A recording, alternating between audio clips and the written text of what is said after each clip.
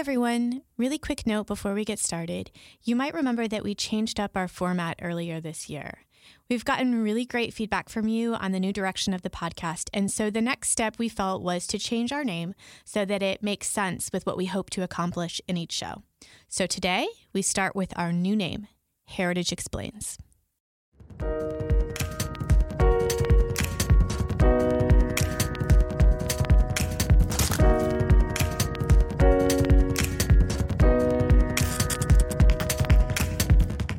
From the Heritage Foundation, I'm Michelle Cordero, and this is Heritage Explains.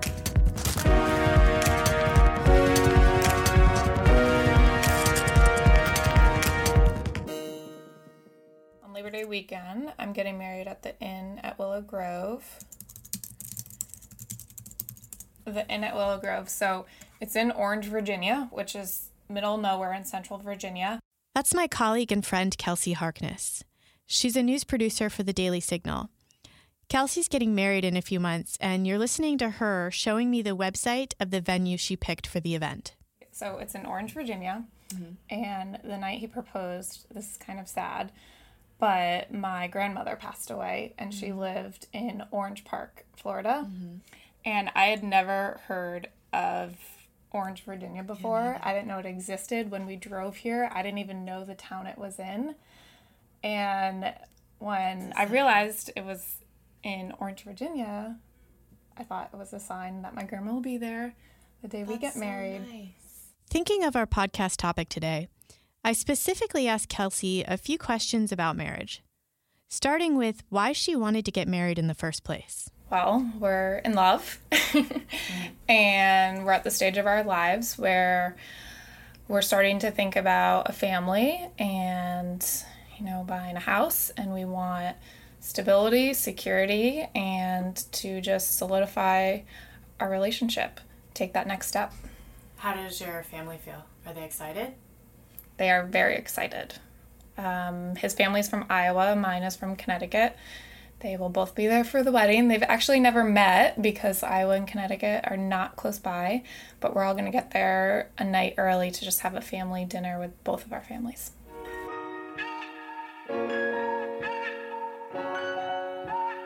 Here's where I'm going with this. What if marriage didn't mean that to Kelsey? What if it meant something negative? What if, on the surface, marrying meant that she would have less stability in life instead of more?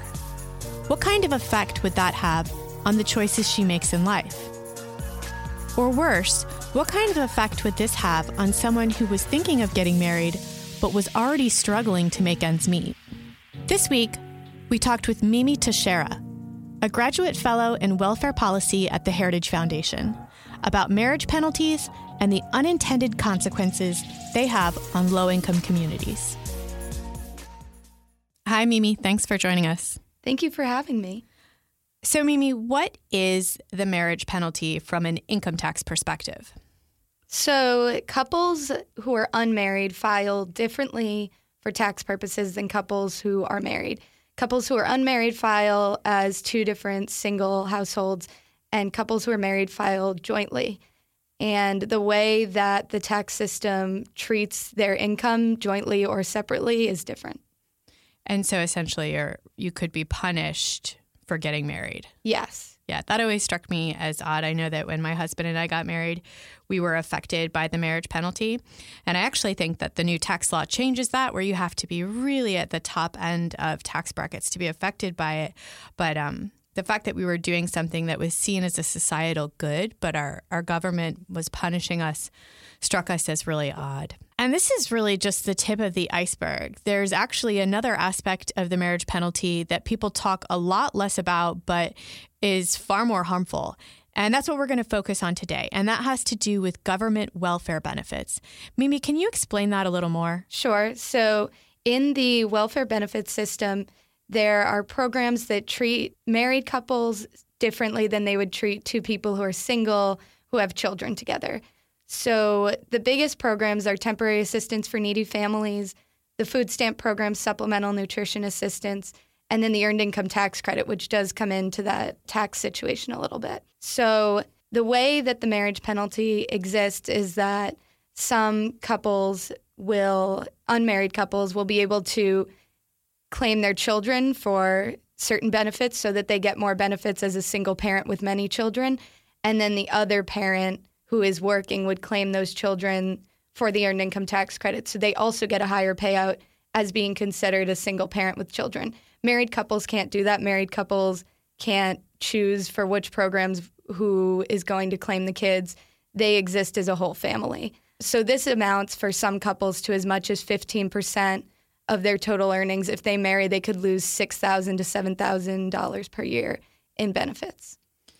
Yeah, so I looked this up actually in a Heritage report. It said that a single mother who has 2 children and works full-time for a year at minimum wage, so that's $7.25 per hour, that she makes almost $14,000 a year, and that she's eligible for the earned income tax credit you mentioned, an additional child tax credit, food stamps, free lunch, and in some cases, school breakfast. And so you're saying that if she got married, and this is good, she's a working mom, and she should be able to support her family.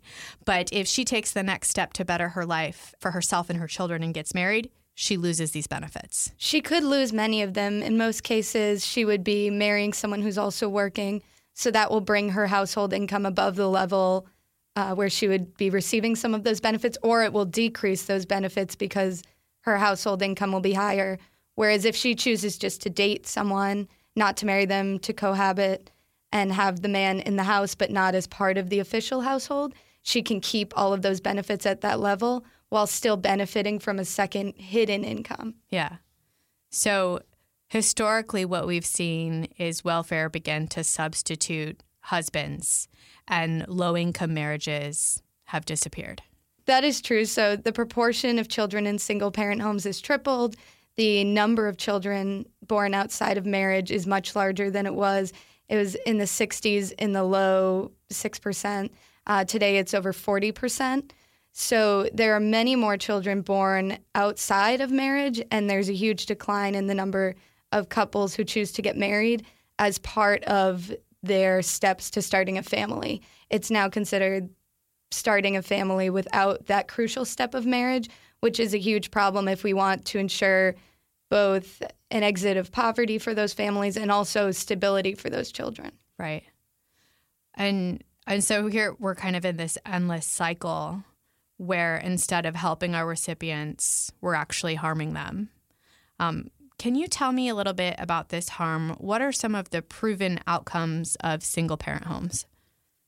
So part of the problem with single-parent homes is the amount of instability that a child will experience. So by the time the child is 3, if they're born in a single-parent or unmarried parent household, there's a 50% chance that their household status has already changed. So that means that there's other men coming in and out of the home. They might have switched homes and are living with different people. There's a ton of instability in their lives. And I think that's probably the main reason that we see the kinds of things like children who are born outside of marriage are more likely to end up in jail, significantly more likely to drop out of high school, to abuse drugs and alcohol, to engage in other criminal behavior. And they're also 5 times more likely to experience physical abuse and 7 times more likely to experience sexual abuse. Children who are born in married families are less likely to be in poverty, not only when they're young, but also when they're adults. They're more likely to get and keep a job when they're adults, and they're more likely to wait until they're married and until they're old enough to have children. So historically, how dominant is the role of the decline of marriage in child poverty? It has to be huge because there's been, at the same time that we've seen a huge decline in marriage, there's also this decline in mobility and these growing problems of community breakdown. So the New York Times published metrics about the best neighborhoods for mobility. And the neighborhoods for mobility that showed the best outcomes were the neighborhoods with the most fathers. So when you controlled for the socioeconomic status of those neighborhoods, it really does matter for the entire neighborhood how many fathers are in that neighborhood and how many couples are in a stable situation. And so it's both that stability is important to getting children to a place where when they're adults, they'll succeed. And it also is, just from a numbers perspective, more likely that a family will be in poverty for a short time or will never be in poverty if they have two incomes in the household consistently and steadily. And even outside of that, we're talking about children, but I mean, marriage promotes happiness, right? It's proven that people who are married lead happier lives, correct? It is. So the two biggest components that people see when they're measuring happiness are work, meaningful employment, and also marriage. It's a huge part of how we feel about how we relate to others, how we relate to our community, and how we feel about fulfillment in our lives. So it's good for everyone. Okay, so you mentioned the New York Times earlier. How does the left feel about this aspect of the marriage penalty contributing to dependency?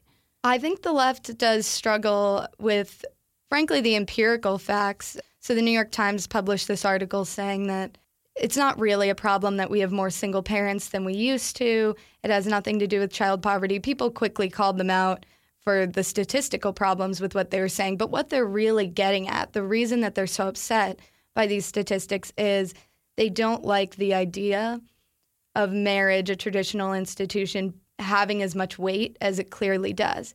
And so what they try to say is it doesn't matter. It's about, strong-willed mothers and good grandmothers and stable households, and you don't need marriage for stability. One, we know that you really do need marriage for stability, but we also can both say that there are strong single mothers who are doing a great job and say that the best place for a child to be is in a married household. And the best way to combat poverty is to make sure that households are stable, good environments for children with steady incomes. So then I guess also the argument could be then, what do you guys want to do then? Okay, there has to be, some change in the system. You can't just say, okay, now you've got two incomes involved and we're going to continue giving you government resources. What's the solution? How do we fix this? One of the ways we can fix this is by changing the Earned Income Tax Credit. So the Earned Income Tax Credit is a big part of what causes the marriage penalty. We can expand it for married couples a little bit so that there is less of a huge cutoff for married couples. When they get married, they'll lose a lot less. And also, we can make sure that for single people, the Earned Income Tax Credit is fairly low. The Earned Income Tax Credit is supposed to encourage work for people in poverty, which is great. For a single person, theoretically, that amount of money that they need to push them out of poverty should be much lower. We can focus our EITC funds on married couples with children and on all families with children and shift that away from single people a little bit. And then it will ameliorate this problem of two single people trying to get married and losing all of these benefits. What's the atmosphere in Congress and with our president on these types of changes right now? The president is very interested in improving marriage in low-income communities and in all communities, and seeing this aspect of strong families is a really big part of developing better welfare programs and strengthening our workforce. He has been a really big supporter of the value of marriage. In Congress, we are seeing a lot less weight placed on marriage, especially this past farm bill that was approved a couple of weeks ago by the Agriculture Committee.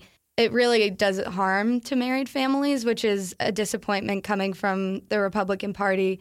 It significantly hurts married couples, especially married couples where maybe the father or the mother is already working full-time.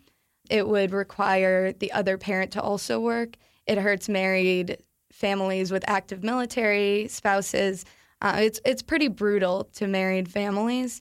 And what little it does to maybe close this marriage penalty gap in terms of the amount of benefits is good, but the way that I think it treats married couples with children in terms of the work requirement is definitely going to hurt marriage and take away from some of the traditional benefits of marriage. Thank you so much, Mimi. Absolutely. And that's it for this episode of Heritage Explains. If you're interested in more about this topic, I've posted the report I mentioned earlier in the show, as well as the link to Heritage's 2008 solutions on welfare. You can find a lot of the facts and figures Mimi mentioned in the interview there. And as always, if you like today's podcast, please subscribe on iTunes, Stitcher, or wherever you get your podcasts. Please rank us and leave a comment. It's the best way for people to find us. It really helps us out a lot. See you next week. Heritage Explains is produced by Michelle Cordero, with editing by Thalia Rampersad.